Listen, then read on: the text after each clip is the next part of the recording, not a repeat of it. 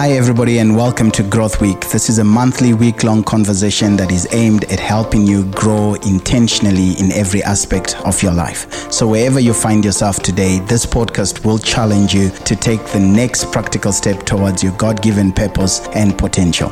My name is Justin Doro. I'm a certified John Maxwell leadership coach and I'm also the lead pastor here at Word of Truth Ministry.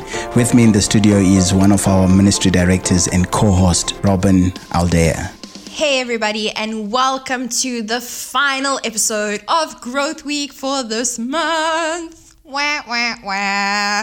It's been so awesome having this conversation with you this week, Pastor Jay. We've been speaking all about innovation, the big I, and so that was the topic of our first episode, the big I. What is innovation? Why is it important for you to innovate? Why is it so important for you to become an innovative person? And for the rest of this week, we've been speaking about becoming that innovative person based on the scripture from Romans 12, verse 2, which says, "Do not conform to the patterns of this world, but be transformed by the renewing of your mind, so that you would be able to know what is that good and acceptable and perfect will of God." And so we spoke about not conforming to the patterns of this world. We spoke about transforming yourself, rebranding yourself into this innovative person.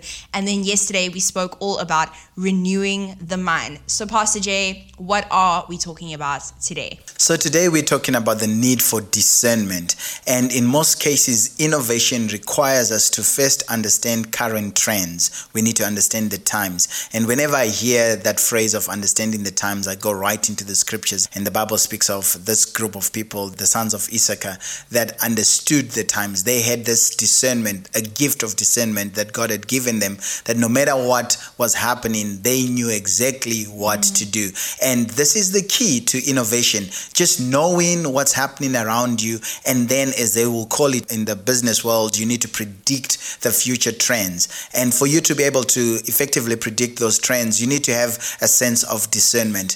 And, it was quite fascinating sometime last year when I started hearing the marketplace speaking of discernment. Actually, we did that whole, working genius gifts inventory.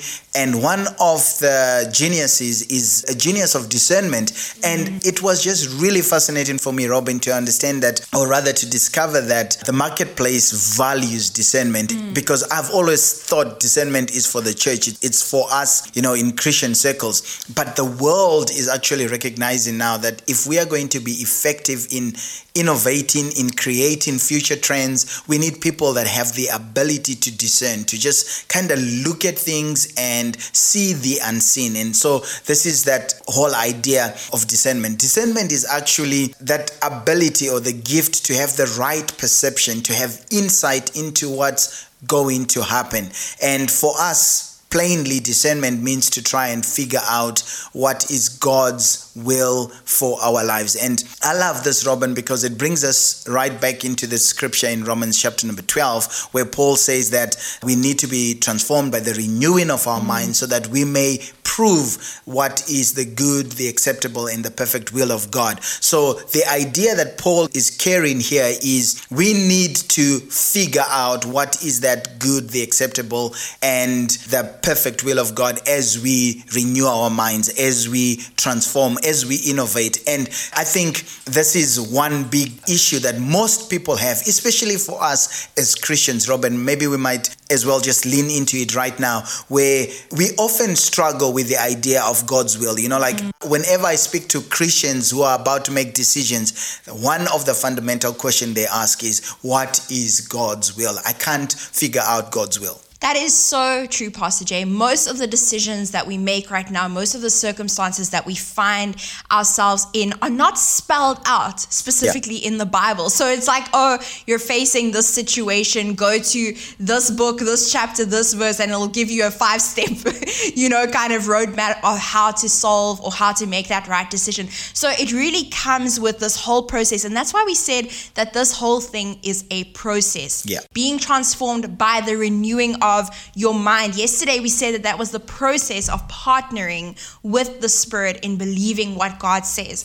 And so that's the exact same thing when it comes to discernment. Your mind is renewed and then you are able to discern what is that good and acceptable and perfect will of God.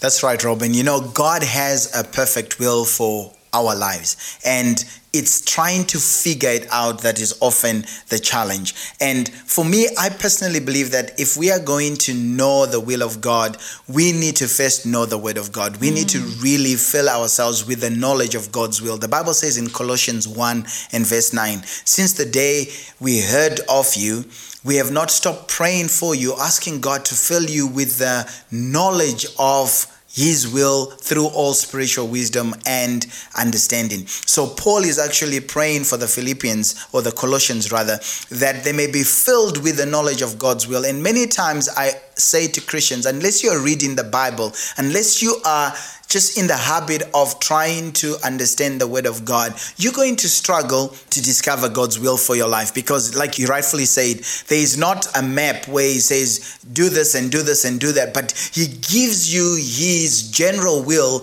in the word of God. And so when your mind is filled with that general will of God, you can then easily apply it in your life.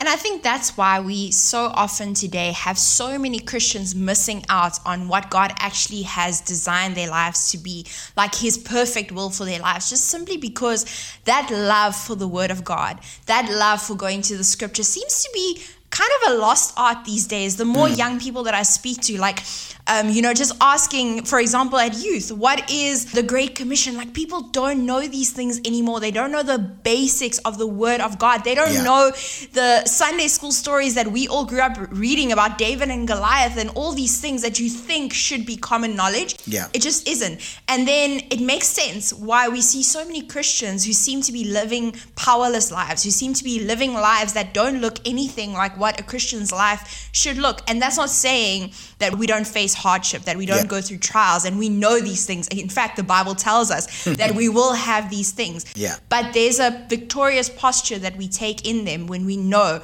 that God's will for our lives says that yes, we will go through hard times and we will go through trials and stuff, but He still has an abundant life that He wants for us. So good. And we keep using this phrase, perfect will. And, Paul speaks of knowing the good, the acceptable, and the perfect will of God. And many people tend to get caught up with this, like, okay, which will must I look for? And it's important for us to emphasize right now that God only has a perfect will for your life. Yeah. When God made you, He didn't say, well, if you are good enough, you will have the perfect will. If you're not good enough, you'll just have like the permissible will. His intent for you is to always live in the perfect will. So He has only one will, and that will is a perfect will. However, in the process of growing, as we walk with Him, as we renew our minds, Paul carries the idea that as your mind is being renewed, you're going to discover what is good. You're going to discover what is acceptable and what is perfect. And that's the process, because all these things are a process. If we forget that renewing your mind is a process, you may think, well, I've made too many mistakes, so I'm never going to get it right. But when you are renewing your mind, sometimes you start with the good. In fact, when we talk about the good, everyone, even people who are not saved, want to do what is good. So when we talk about the good will of God, we're talking about what God considers good. What is it that God considers good? So when you're about to make a decision and you're like, I'm looking for the will of God, is it a good thing? If it's not a good thing, it's definitely not the will of God, because God's will for you is always going to be good. And when we look at that word acceptable, it's not like, is God allowing me to just do half measures? No, acceptable is, if we go back to the top of that scripture, verse 1 says, offer yourselves as a living sacrifice acceptable unto God. So the whole point that Paul is making is that whatever decision you do, whatever you do with your life, it must be acceptable to God. So if you're making a decision, can you offer that to God? And God would say, well done. If God cannot accept that, then that's not God's will for your life. Definitely, Pastor Jay. God has a perfect will for each and every one of us. And God's sovereign will works for an ultimate good, even over the things not purposed by Him. So we look at the story of Joseph, for example, where God's will for him was to rule over his brothers and to rule over his family. And so many things happened And those things may not have been purposed by God, because God doesn't purpose evil for us. He doesn't purpose us to go through hardship and sickness and disease and death and decay and all these things. But the reality is, it's our decisions, it's our choices that make these things a reality. So God's will provides a pattern for us for how to live in this world, but the choices we make determine how well it's followed or not. And it makes me think of the scripture from 1 Corinthians 10:23, where Paul is writing and he says to us as Christians, everything is permissible. Like, we're allowed to do everything, like the grace of God covers us. We're allowed to do everything, but not everything is beneficial. Everything is permissible, but not everything is edifying. So I know you have some thoughts to add on that, Pastor Jay. Yeah, so whenever I read that scripture, Robin, I carry in my mind this idea of a permissible and a perfect will. And I know these are deep theological matters that we may not be able to really cover or exhaust on this podcast, but just to help our podcast understand what we're talking about here is there are certain things that God will permit in our lives that are not necessarily perfect. So because he has given us freedom of choice, he can come to you and say, hey, I want you to do this, but he expects you to choose whatever you want to do. Then in your choices, you may choose things that he would not prefer for you in accordance to his perfect will, but your choice is made. And if that choice somehow works out his perfect will, he will allow it. So, for example, you were speaking about Joseph. There are things that happened in Joseph's life that were not God's original design, but God permitted it. We think of Job. Another theological controversy is that the devil actually went to the Lord and said, God, will you allow me? So God knows that I've got a good plan for Job. So I am going to permit this into Job's life so that the perfect plan that I have for Job will come to pass. So there are things that are permissible, and then there are things that are perfect. The word perfect speaks of maturity. As a matter of fact, the actual word that is translated perfect here is also used for firstborn, like that mature person. It's a word that Paul says, when I was a child, I used to think like a child, but when I became a man, a mature man, a perfect man, I put away childish things. And so there are certain things that God will allow you to do because you're still a child. You're still growing. Your mind is still being renewed. And you'll say, well, based on where you are, it's okay for you to do this. But then as you mature, you need to put off certain childish things. It's the same thing as a father. I do it with my kids. There are things that I allowed them to do when they were a little bit younger, but now that they are becoming of age, I'm like, hey, you don't do this anymore because the perfect will that I always had for you has got no room for this. I think about, just that process of maturing and discerning and discovering the perfect will of God for your life. And I've got a really practical example for myself. When I was younger, I've never been one to drink alcohol or anything like that. And I've actually never even been drunk. But when I was younger, I used to think, it's okay to just have like one glass here and to go out with my friends and to be surrounded by people who are drinking. And that was like a mindset that I had when I was younger. But as I grew older and I started discovering like, what is God's will for my life? What is my purpose? What is the plan for my life kind of thing? I started discovering that, hey, this is not what I should be surrounding myself with. The one glass of alcohol here or there that used to be acceptable is now I don't drink at all kind of thing. Because, is there something wrong with the Christian who has the occasional glass of wine? No. But for me and for what I believe is God's perfect will for my life, I just made that decision that, hey, the thing that I considered as okay, as permissible, yes, it's totally permissible, but it's not beneficial for me. It's not edifying for me. And even more than that, with how I want to lead people, how I want to influence people, it's definitely not edifying for the people around me. So good, Robin. You've just nailed it right there. That's the distinction between the permissible and the perfect. Is it permissible? Bible makes it clear. Everything is permissible. It's for freedom that Christ has set you free. But then, if you use that freedom to do things that are not beneficial for you, you are going to miss out on God's perfect plan for your life. So, let's dive into this. We're talking about innovation and people are saying, okay, that's good.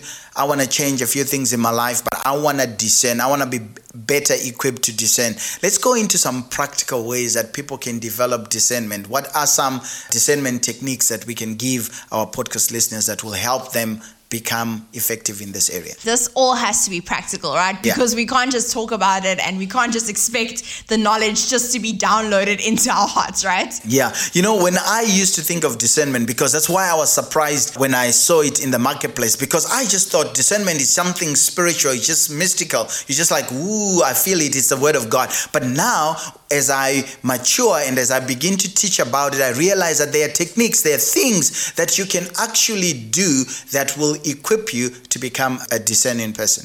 And I love that, because if we develop our discernment, that means that when you're faced with 1, 2, 3, countless different decisions, you actually get the wisdom, you get the discernment to opt for God's most excellent choice. You know, from God's standpoint, what is the most excellent thing to do? And so the first thing that you need to do, the first practical technique that you can develop, is to clarify what you want to decide about. What is at the heart of it? Yeah. Like, what would you actually want to accomplish by making a decision on that thing?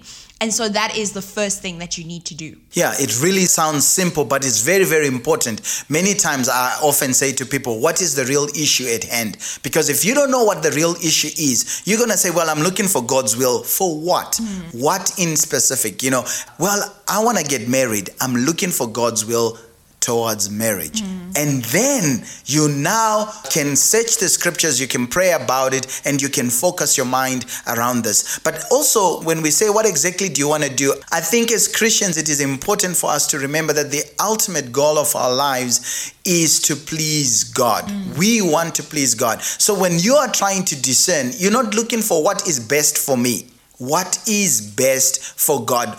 And when I think of marriage, I want to say, God, what will please you in my marriage? Not what will please me, because there are a lot of things that will please me that are not according to your will. But if the focus is, I want to develop a marriage that will please God, then the discerning process is now focused in the right place. And I think that that is so key, Pastor Jay, because somehow there seems to be this thinking that we have that God is trying to keep something back from us, like he's trying to keep something good back from us. So we don't really want to go into that question of what will please God, because we think that, hey, that guy that I have a crush on, you know, that I maybe know is not God's perfect will for me. Yeah. If I think too much about what would please God, then that would fall away, because I would then know that he definitely would not please God. Like, that relationship would not please God. Yeah. And so we run away from that. But ultimately, what pleases God is what is best for you, because he sees the entire picture. He sees everything. He doesn't just see that little part of your life.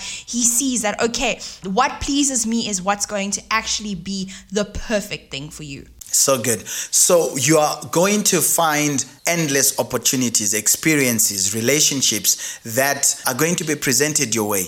Make it your goal to say, how does this opportunity please God? Not me, because somebody can present an opportunity that pleases you. But if you want to discern, say, God, will this opportunity really please you?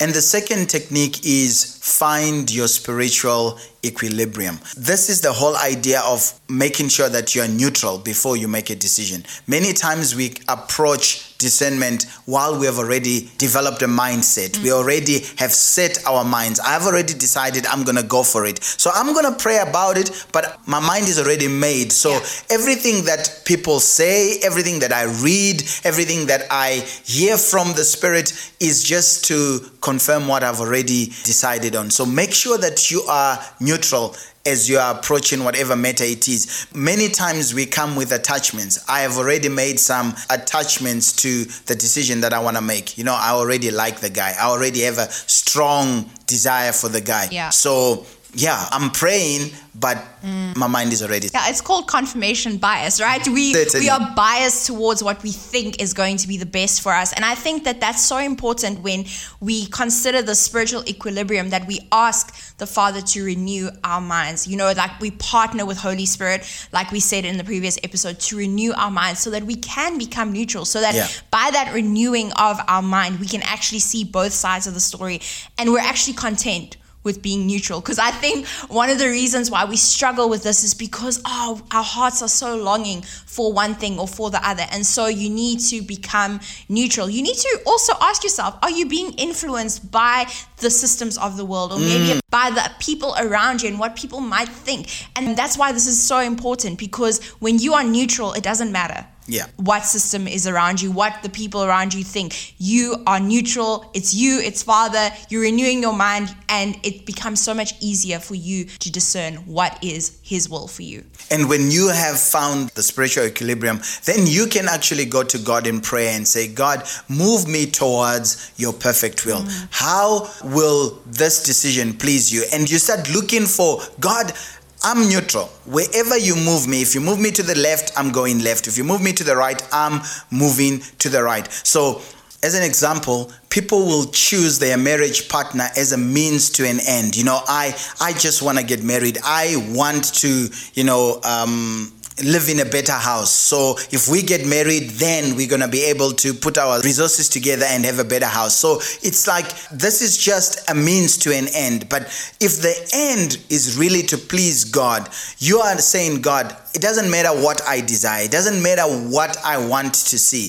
I want you to move me towards what would really please you. So as you're beginning to change your life, renew your mind, innovate your life, rebrand your life, all these good things that we've been talking about, is the end goal moving you closer to pleasing God or further away from that? And I think you have to ask yourself the question, being honest with yourself, really, do you really want God's will for your life? Because if you don't ultimately trust Him and you don't know that He has a perfect plan for you, you're not really going to submit yourself to what His will is, because you're always going to think that maybe you have a better idea, that maybe you know better. And so when you're in that neutral place and you pray for Him to move you towards His perfect will, you will know, you'll be able to discern, because you just trust that, sometimes it's going to be contrary to everything you've ever wanted. But because you've asked Him to move you towards that perfect will, you'll just know without a shadow of a doubt that this is from Him. Yes, and then from there, always encourage people to imagine giving somebody you have never met your best advice in that situation. So what this is all about is detaching your emotions and your sentiments from the discernment process. Many times what clouds our discernment is emotion. Our discernment is clouded by inner feelings, inner sentiments, our own fears. But what tends to happen is when you imagine someone coming to you who you don't know, you've got no relational connection to them, they're just asking you a plain question. Hey, what do you think about this? What will be your honest or your best advice to them? I call this the David and Nathan principle, because when the prophet Nathan came to David and told David about his situation and how he had, fallen into sin, David was quick to make judgment. Who's that guy? You must go and kill him. The judgment was easy, but the moment the prophet then said, hey, I'm talking about you, they're like, okay, let's reconsider. What changes is emotion and sentiment. Oh, now it's personal. Now it applies to me. And then I allow emotion and sentiments to cloud my discernment. And following from that, I think we also need to look for an eternal perspective on the matter. I like that. So we need to think, how does this affect eternity kind of thing? So it's not just about right now. It's about, your next life, It's about, even I think more than that, what are you building for the generations to come?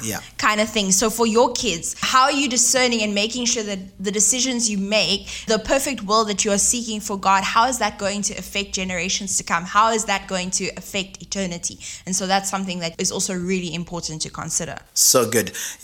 When you picture yourself at the end of your life and you look back to the decision that you have made, will you honestly be proud of yourself? Like, I made this decision and this is how it has affected the nations, affected the generations yet unborn to time. Will you be at peace at the end of your life? And so many times when we have this eternal perspective, when we look at the bigger scheme of things, our discernment kicks in.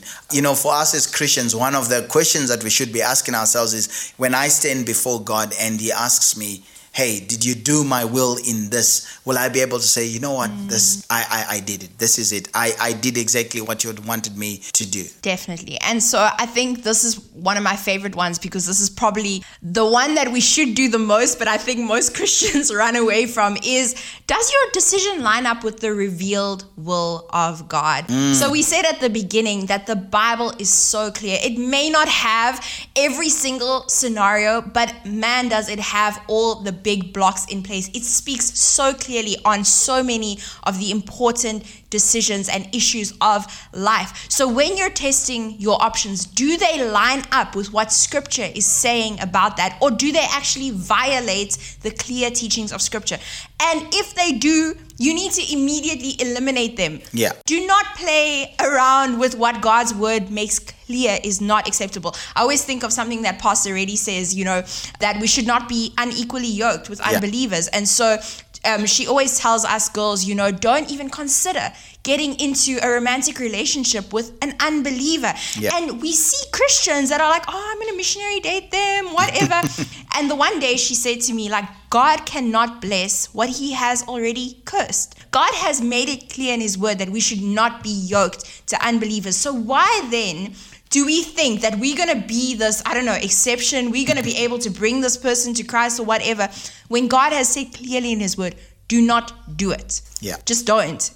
So why then do we struggle to line our decisions up to what God has clearly revealed? That's so good, Robin, because most people are busy pining, crying for this unique will of God for their lives at the expense of the revealed will of God. They are ignoring the word of God, what God has already revealed. So if God has told you this is wrong, it's already wrong. Don't pray about it. Don't fast about it. Just let it go and make sure that your decisions going forward will line up with that will of God. Many of us love this idea of confirmation. I'm looking for confirmation. So before you ask somebody else to confirm the decision you want to make, just check. Does the word of God confirm it? If the word of God doesn't confirm that, it doesn't matter how many people say this is good.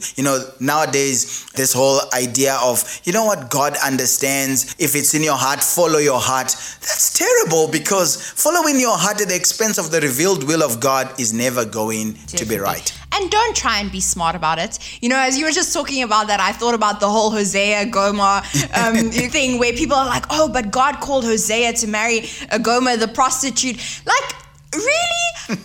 Hosea did not want to. He was like, God, what are you doing kind of thing. And yet we're like, I saw that chick. Yeah, she's pretty much, a prostitute. But God has called me to redeem her. God has called me to be yoked to her.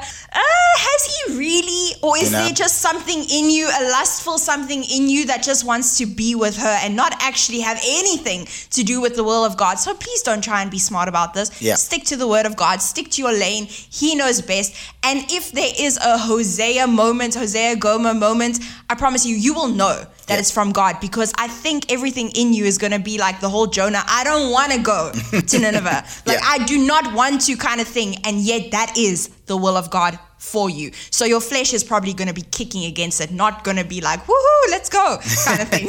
Yeah. So those are the exceptions and not the rules. So when you find a scripture like that, naturally, I love what you said, naturally, your flesh should be kicking against it. Like, God, I don't want that. I've kept myself. I've been pure. Why should I give up all this for something second best? Surely you should have something better than me. But when you find that your flesh is not kicking out, chances are you're just wanting to take the easy way out. Yeah, definitely. It's your will. It's not God's will. Certainly. So I know this has been a big matter. I've been in ministry many, many years now, and I've heard it many times over and over again. What is God's will for my life? I can't discern the will of God.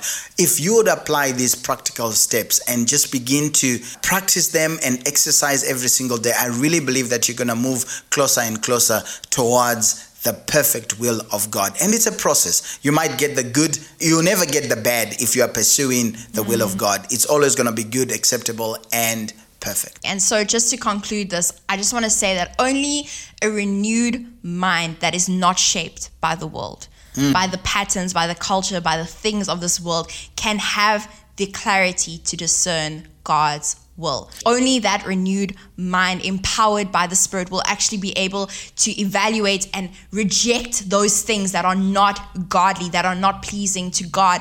So we need to be reprogrammed by the Spirit so that we can prove what is God's will for our lives. And it's always, like you said, it's always good and acceptable and perfect. So in essence, what we are saying, the transformed Christian, that transformed, innovative Christian that we've been speaking about all week, is in a position to determine God's will for your life. So we really hope that you guys have been blessed by this week's conversation all about becoming that innovative person.